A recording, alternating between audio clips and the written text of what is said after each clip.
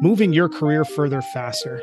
That's the mission behind Cascading Leadership. Each week, we're bringing you stories of women, immigrants, members of the global majority who have risen to the ranks of senior leadership in the world of business. Get ready to gather the insights of some of the world's best business leaders and apply those to your career. If you're interested in sales and marketing effectiveness, organizational effectiveness, talent strategy, DEI, or HR tech, tune in. We're going to share with you what they don't teach you in business school. Welcome to the show. Welcome to today's episode of Cascading Leadership. I am your friendly neighborhood talent strategy nerd, Dr. Jim. And with me, we have our featured guest, Stu Heinecke. And we are going to cover a tremendous amount of information in this episode. So in this episode, we're actually, through conversation, going to learn how getting meetings is a critical success factor and how to effectively get those with anybody that you want to meet. We're actually going to also learn how to actually grow your business like a weed. We're going to talk through how to create an unfair business advantage as a competitor in the world like weeds do. And there's a lot of weed talk in this conversation and not the kind that you might be thinking. So just programming note. And most importantly, we're going to learn how to have your business spread and expand like a weed. So it's going to be a phenomenal conversation. Stu, super excited to have you on the show. For those that aren't aware of your background and experience, why don't you just share a little bit about your experience as the most interesting man in the world? I think that's already taken, but I'm going to use it for you anyways. I think there's a guy on a beer commercial that's the most interesting guy in the world. And I'm definitely not. But I do have a crazy background. I mean, I'm a cartoonist, I'm a marketer. I've mixed the two my whole career. And what I realized as I've taken this journey that really what I've done is mix the two, because I've done that in service of growth, always in service of growth. So growth has always been that central key objective in everything I've done, probably everything everyone listening is doing in their careers as well. So I started out, I mentioned cartooning. When I started, I recruited a lot of my heroes of cartooning into my group, as I was this group that I formed to produce direct mail campaigns that featured personalized cartoons as the hook into the piece, and to get actually the hook to pull people all the way through responding and paying for their magazine subscriptions, for example. I did it a lot for magazines. But I put this group of cartoonists together. So Gahan Wilson and Eldon Dedini from Playboy and the New Yorker, and then a bunch of others from the New Yorker, Arnie Levin, Bob Mankoff, et cetera. Just Leo Cullum, how could I forget Leo? So amazing cartoonists that became my friends and ultimately my mentors. So sometimes in my bio, I say that I was raised by wolves, not really raised by wolves, but mentored by some of the best cartoonists in the world. We're just scratching the surface of some of the really cool things that you've been able to do with that experience.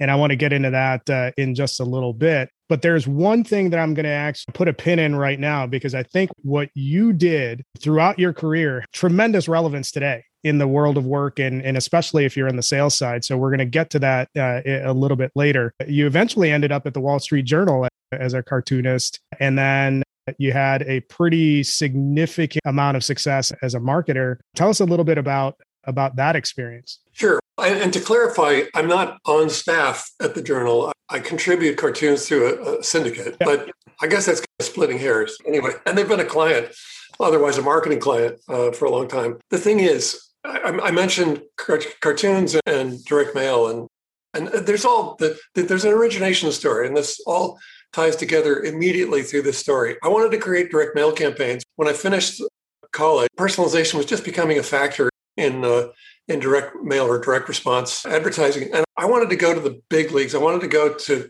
create direct mail campaigns for the big magazine publishers. And back then, they were just so much more powerful than they are now. And that they would spend $25,000 to maybe $45,000 per campaign to have one created, which is a nice thing if you're starting out your career. And that was a long time ago. So it was a lot of money. And if you're going to create direct mail campaigns, that was really the first part of media that was accountable in terms of how many impressions or how many pieces went out and how many responses came back. So everything was measurable and everything was tested. And I put together my first 2 test campaigns, one for Rolling Stone, the other one for Bon Appetit. Both of these featured a cartoon with personalization. So the cartoon was about the recipient. And that had never been seen before back when I did it. I think it's probably been seen a lot now based on what I've done. But it had never been done before. And everyone was worried. They were like, oh, David Ogilvy says you shouldn't use humor. It doesn't work. But it did. It went out and it beat the controls for both of those magazines. So what that meant was it went out, went into tested against their rollout campaign, their control, in other words, the control that they tested, and it beat them. That meant that our first 2 campaigns set new records for response. It beat everything else, the best that they had. That's remarkable. And I realized that's my entree to the rest of the publishing industry. So I reached out to, about 24 people who are VPs of circulation or consumer marketing at the big ones, the Wall Street Journal, Condé Nast, Heinecke, et cetera. And I sent a print of a cartoon, an 8x10 print of a cartoon, was personalized to each recipient, and a note that said, this is the device I just used to beat the controls for Rolling Stone and Bon Appetit. I think we should put this to the test for your titles. I'm going to ask you, Jim, what do you think I got as a response? I'm going to actually preface it with one thing.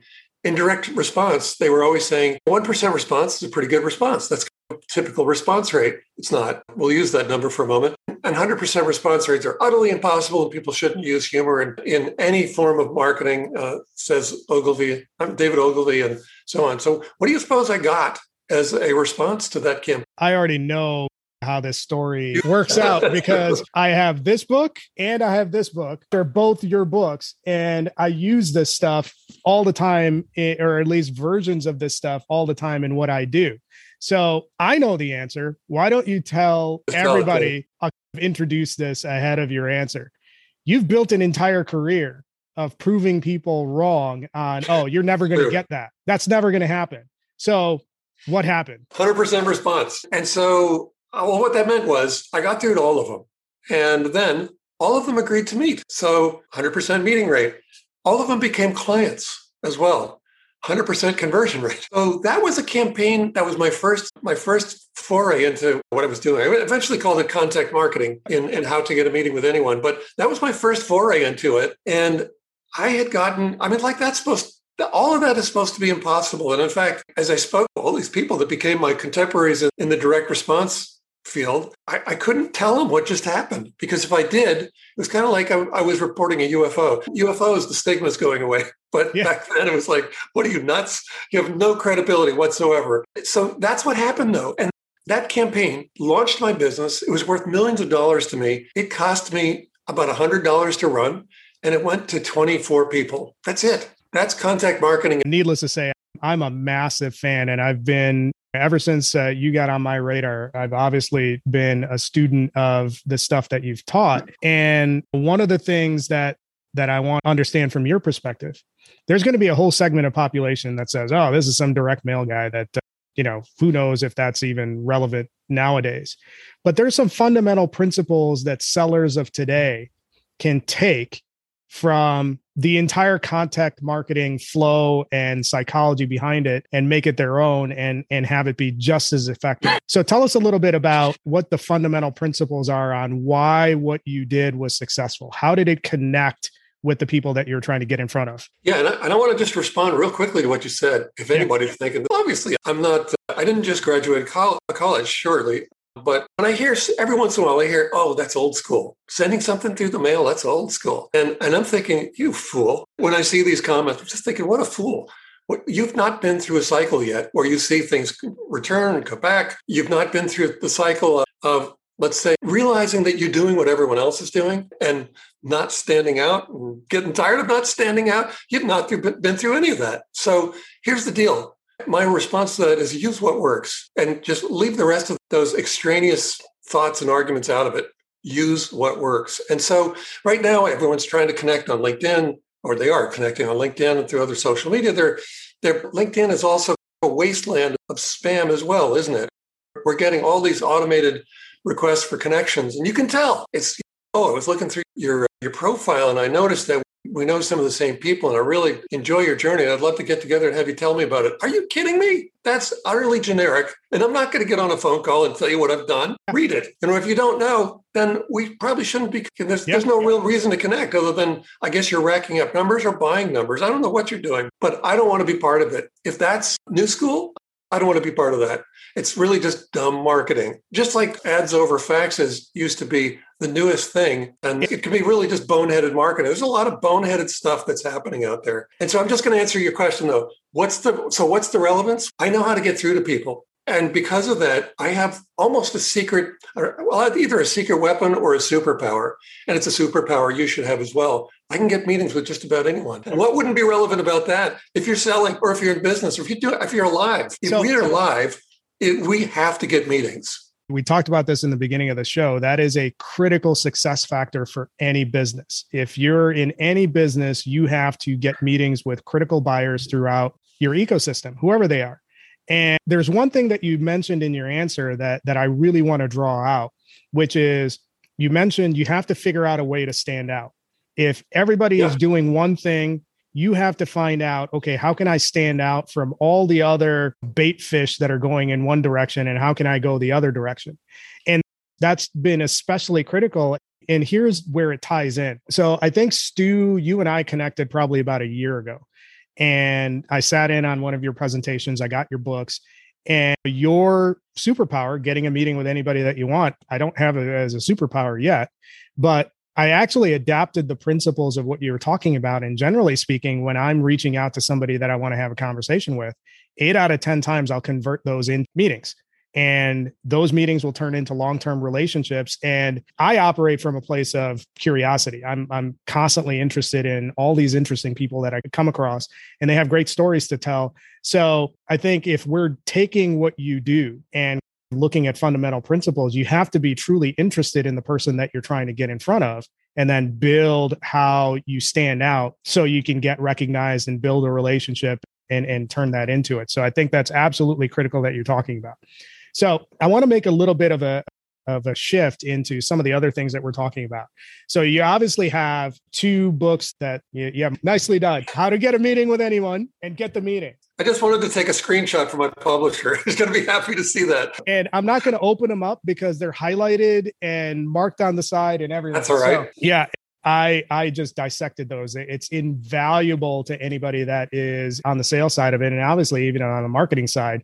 But there's so much great content in both of those. But you have a new book coming out, and that's what I want to dig into in terms of the conversation. When is your new book coming out? What's it called, and when is it coming out? It's called I'll Even Hold It Up. Yeah. It's How to Grow Your Business Like a Weed, and it comes out June 1st. Nice. Cool book. I have already pre-ordered it on my Kindle, so it is waiting for the release. So I'm already going to be, marking that up there. But I want to dig into the weed concept. How did you land on that as a concept and tie it to business? What was the thought process there, and what can we learn? Many years ago, I was driving down the Santa Monica Freeway in LA, and it was back when traffic moved really fast. I don't know if it still does. I don't think it does, actually. And 6 lanes of traffic going one way, 6 lanes going the other way, and about a 40-foot wide median in the middle. It's all concrete. It's no place for it to take root. But as I was driving by, and this all just happened in a split second, but as I was driving along, I happened to notice this one dandelion growing from a crack in the concrete median. And it's just happily bouncing around. It had those kind of happy yellow flowers and the happy seed pods that were blowing those happy little seeds around. It's just sitting there running its process from a crack in the concrete. Right. And I just thought, that's so impressive. Look at what did that take for that to happen. And it was significant that it wasn't an apple tree. It wasn't a petunia. It wasn't a rose bush. Those plants couldn't cut it as a weed. They don't have what weeds have, unfair advantages. When you look at it, you think, how on earth how did that dandelion get there? And then you think, we know because we see it all the time. They grow out of cracks everywhere. It got there because it has these seeds that blow around and they probe every possible opportunity to take. So I'm saying, and I'm looking at them also thinking, it doesn't look depressed. It's not thinking, shoot, look at this sucks. I ended up in the middle of a freeway instead of at the beach. That's where I pictured myself. And that's what we would do. We would do that, but it didn't care. It was just running it, and it was running it with optimism and aggression and urgency. And so it was an incredible picture of what we should be doing in our business and how we should be acting in our careers. Be expansive and optimistic. And we should have processes that we've worked out. We should.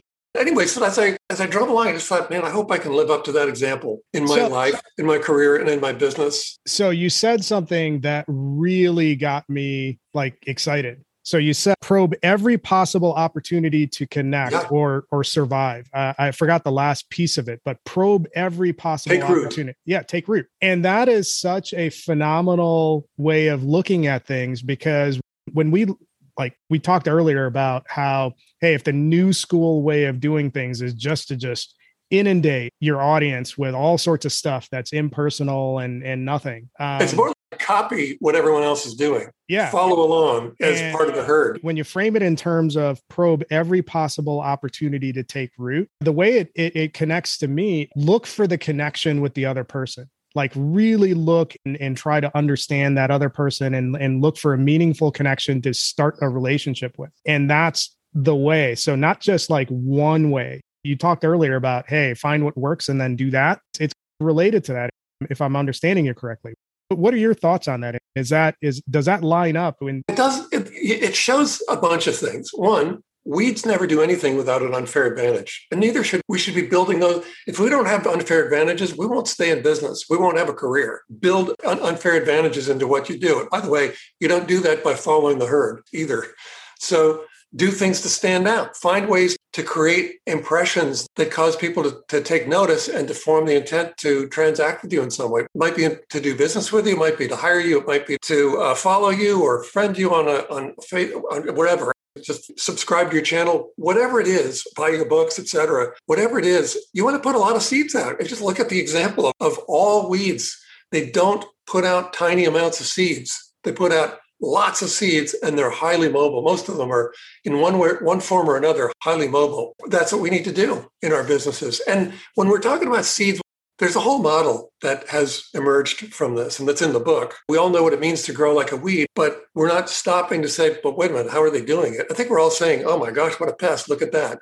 If we stop and think about what it is they're doing, what strategies they're using and tools, and what are the attributes that they're using to make things happen the way they do, because they're just such voracious competitors for ground, then we can see that there's a lot to inspire us, a lot to teach us, a lot we can learn just by watching what they're doing. It gives me some foundational principles, but I want to tie this back. You've built this track record and this experience of creating unfair advantages throughout your career in any number of things. I would even say your story about how you met your wife. That's just unfair how that happened too. And how can I, as a not cartoonist, build an unfair advantage in terms of my business success?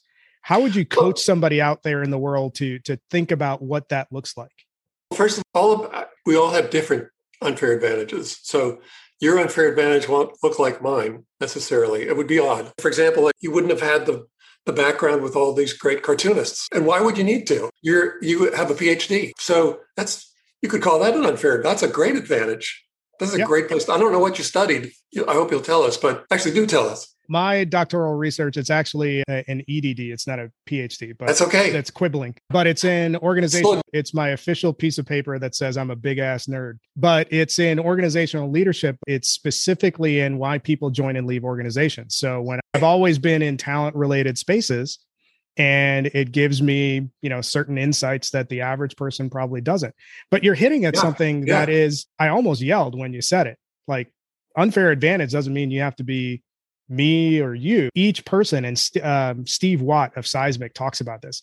Everybody is a subject matter expert in something. So get aligned with that part of it, and that's your unfair advantage. So I think that's a brilliant point that you brought out. But I definitely want to go back to your story and talk through how you've built these unfair advantages. I think one, I've got a couple of them that I think are traits, we'll call them at least. I'm really quite mischievous. If I can cause a little bit of mischief, then I'm really happy. And that shows up in my campaigns. But it also, I don't know, it just seems there's just this fundamental thing that happens in society where People are afraid to take risks and they're afraid to stand out. And as a result of that, what they're really trying to do is fit in all the time. And what you end up doing is not fitting in, or you're not fitting in very well because of that, I think, or being invisible because of that, certainly. And I've always, I don't know, I didn't set out this way. It's just when I was creating direct mail and I was using humor and using cartoons, David Ogilvy, he's the original thought leader in marketing and advertising. He was the founder of Ogilvy and Mather. And he wrote a seminal book, but basically he was it. He was the guru of marketing and advertising. And I don't know how he came to the conclusion that humor didn't work, because I knew that according to readership surveys, cartoons were almost always the best read and remembered parts of magazines and newspapers. So that's huge. Those are collective works. Everything in there is supposed to be memorable and get your attention and give you insight. So cartoons have a huge advantage there. And then if you think about the nature of humor, it's about truth revealed in a twist. When we laugh at something while we're still trying to catch our breath from laughing, we're saying, oh my God, that's so fun. That's so true. Yeah. It's funny because it's true. If it's not true, then it's just, you scratch your head and say, I don't get it.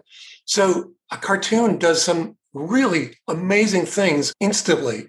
It grabs your attention. It commands your attention. And then it plants this point of agreement almost subliminally. If you laugh, we're already done. It's already done what it needs to do. I've already convinced you. And then in the copy that goes with it, if it was a direct mail piece, I just need to amplify that and explain how it relates to you and I, and why we should meet next, or why you should respond to the offer or something, why you should do something. And I knew that would work, but no one, people that were just following like sheep, I don't know, they weren't getting it. And as soon as I had a chance to show it, it showed. I have an incredible track record of record-breaking campaigns in the direct response industry from a long time ago. I'm not active in it, but from a long time ago, that was the legacy that I left behind. And so that just keeps happening. I don't know, for some reason, it keeps happening in my life. The combination of mischief and saying, wait a minute, this and this could combine in a different way. And those things have just been magic for me. You're right. I met my wife after spotting her in Penthouse and flying to Copenhagen. And I don't know how that worked out, but it worked. And the most important meeting I ever had in my life. And I would say the Weeds book is also that. Right now, everybody knows what it means to grow like a weed. But when I do these interviews, when I talk to people, the first thing that happens is I get some dumbass joke about weed. You mean this kind of weed? I'm not talking about that. Thank you. Can we get past that now? You're like, great. So then the next thing is, aren't they just pests? We're trying to get rid of them. Yeah, but why do you think they're a pest? What's going on? What are they doing that causes you to come to that conclusion? If you think about it, you'll realize how awesome a set of guides they are. And suddenly they're going, oh, yeah. Oh, my gosh. Yeah. Look how they spread their seeds. And oh, my God, look at everything they do is done through an unfair advantage. Geez, yes, we should be doing that in our business. So people realize it. But here's the thing. I'm walking into this as an underdog. Everyone thinks weeds are either it's the weed you smoke or it's organic trash. It's just junk in your yard. But and I'll say that most of the publishers, including my then present publisher, wouldn't even touch it. They thought, no, I don't see it. I don't see how. But finally, one Career Press took a chance with us. And so in an improbable way, here it is. Now I'm going to tell you something, Jim. I know it's going to sound crazy. I know it's going to sound like, egotistical, all kinds of things that I don't think I am.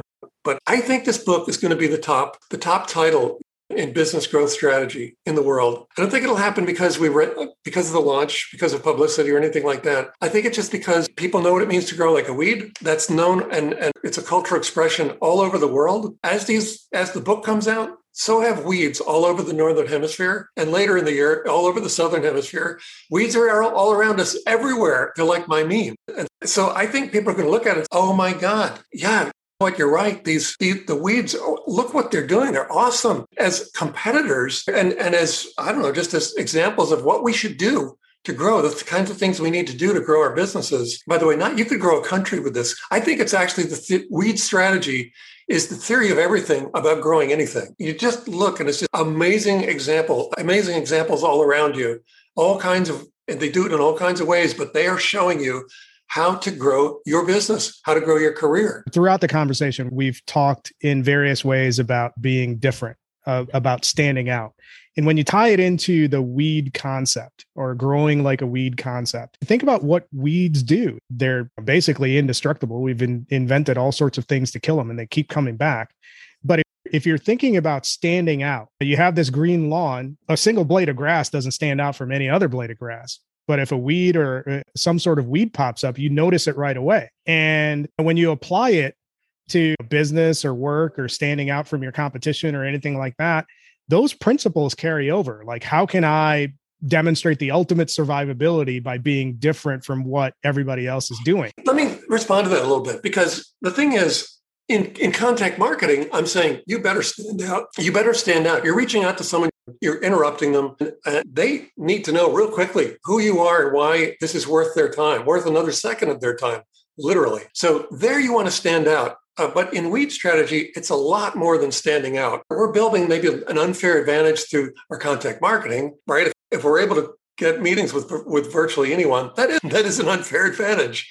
But there are lots of unfair advantages. Your location could be an unfair advantage. I don't know. We talked about your degree could be an unfair advantage. Cartooning is an unfair advantage for me. There are a lot of them. I know I've just left that rather sparse in terms of examples, but there are all, if you watch and very successful businesses, they have unique unfair advantages. And that's what we have to cultivate in our businesses as well. So standing out isn't necessarily, that's very important in contact marketing, but weed strategy is much broader than that, much more inclusive of existence. You referenced this earlier in the conversation where you said you've actually built a model for business success based on weeds. If we're taking weed strategy into a model and operationalizing it, walk us through what that looks like. So that's the thing. Weeds come in all shapes and sizes, and some are perennials, some are annuals, all kinds of stuff. There are little tiny ones to entire trees. Some entire trees are considered weeds. So they're all very different plants, but they all follow the same formula. And that is, they leverage a fierce mindset. We'll have to come back to that, because how could something without a brain have a mindset? But they do. You can see it. They do. So they leverage a fierce mindset and unfair advantage against collective scale. And they do it according to a process that has been honed over millions of years, but is able to adapt on a dime and instantly to any threat or any challenge and evolve right around it. And as they do it, that process is just baked into their DNA. They don't have to train anyone. They don't have to watch videos or read manuals. It's just baked into their DNA. So that's how they do it. Should we unpack that a little bit? Like, how could any plant have a mindset if they don't have a brain?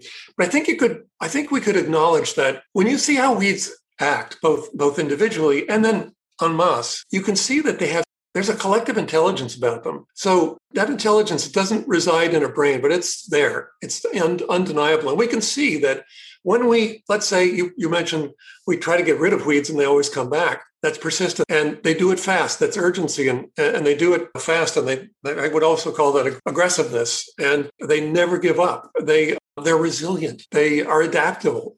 Or adaptive. And finally, I think they're actually optimistic. If we define optimism as the absence of pessimism, or let's say the absence of depression, and we can see depression being acted out. When we're depressed, shut down. We don't do the things that we should be doing. We don't do the things that we enjoy doing. We close our lives down, stop doing the things that we should be doing to pull ourselves up. It's just a downward spiral. One begets the next. And it just keeps doing.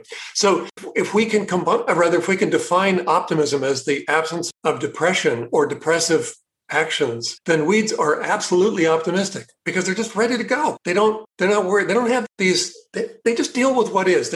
They don't think about, oh gosh, I'm so disappointed because this happened. If this thing hadn't happened, I'd be so much further along. I'd be that far ahead of where I am now. Or just, they don't deal with any of those things. Yeah. They just deal with what is. I was writing this down as you were saying it. And earlier in the conversation, you were talking about it's odd that we give the phrase or the word mindset to a plant. I wrote down everything that you said: persistency, urgency, aggressiveness, resilience, adaptability, optimism. And if you look, the most successful people in the world, or however you want to define success at the individual level, they'll have one or more of each of these traits. So when we're trying to answer the question, how do you create an unfair advantage for yourself? How do you grow like a weed? Those attributes that you listed, those are mindset. Yeah.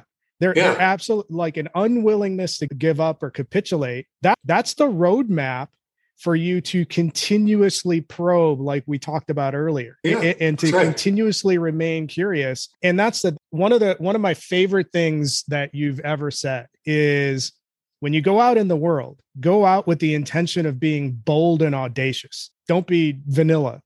Be bold and audacious. And you tie all of that into the weed concept or the weed model of growing your business. I think you have a recipe for a really interesting book. And obviously, I've already pre-ordered it. I'm going to read it. But I think that there's something there. No, that's a fantastic layout, Stu. I appreciate you spelling that out. When we think about any of the other things that stood out while you were going through the process of writing the book, what else stood out as you were researching the concept of weeds or applying this model? I think the way to answer that is, if weeds could talk, I think there are a few things that they would really like us to understand. One, I just mentioned it, deal with what is, not what you thought would be or thought you deserved. Deal with what is. Because otherwise you're wasting a lot of energy and a lot of time. You're wasting other people's attention. Deal with what is, get on with it. And it's such a simple thought, but it is so helpful to focus on that, particularly when you're going through something rough. So helpful to focus on that because you pull right on through. Another one is that we never do anything without an unfair advantage. Neither should you. That's a good one. But one of the ones that there were a lot of aha moments in this, because I've had a business for a long time and I've settled into some bad habits, I guess I would call them, or I don't know, just natural habits. But as I was writing the book and then rereading it and editing it, I'm realizing, oh my God, no, I'm making so many mistakes here in my business. One of them happens to be just the issue of scale or scaling like a weed. The thing is, we're all taught as humans, we're taught to become self-sufficient. That's a valued trait. We start, I don't know when we start, but certainly one of the earlier experiences of that might be when we play musical chairs in kindergarten or something. And the music stops the first time and you think, where's my chair? Who took my chair? Everyone did, and you didn't. So get with it. And then from that point on, you don't let that happen. And so you're becoming self-sufficient. And then told to study hard, get good grades, get into a great school, get a great job. But you cannot scale jobs. You can't have 1,000 jobs. So that's all one-to-one leverage. Whereas weeds operate at collective scale, most of us are operating at one-to-one leverage. And if you're an entrepreneur, you have to be these entrepreneurs are very self-sufficient people. So they have to fight this instinct to do everything themselves. And that's really where it is. That's really where it lies, is that if you take on everything yourself, if you're part of the deliverables, if you're doing everything, if you're saying, well, I could teach myself how to do that rather than hire someone to do it for you. You probably could teach yourself to do it. How much time do you have? How long do you want all of this to take? And how much do you want to limit scaling? Because that's really what's happening. There's a paradox. The more self-sufficient you are, the more likely you are to squelch scaling whatever it is you're doing. And I've done that. So there's an antidote for that, and that is to jump quickly from one-to-one or root out all forms of one-to-one leverage in what you do and start jumping to multi-channel skills, forming alliances quickly and start reaching into other people's networks and sales channels and so forth and helping them do the same. And it's actually a lot like vine strategy in the weeds model. You're borrowing vines have almost no infrastructure. They're tube and roots, but they also have graspers and they go up and they climb everything nearby. If there's a tree nearby, they're going to climb up to the crown of the tree and gather all of the best position for sunlight, which is what all plants.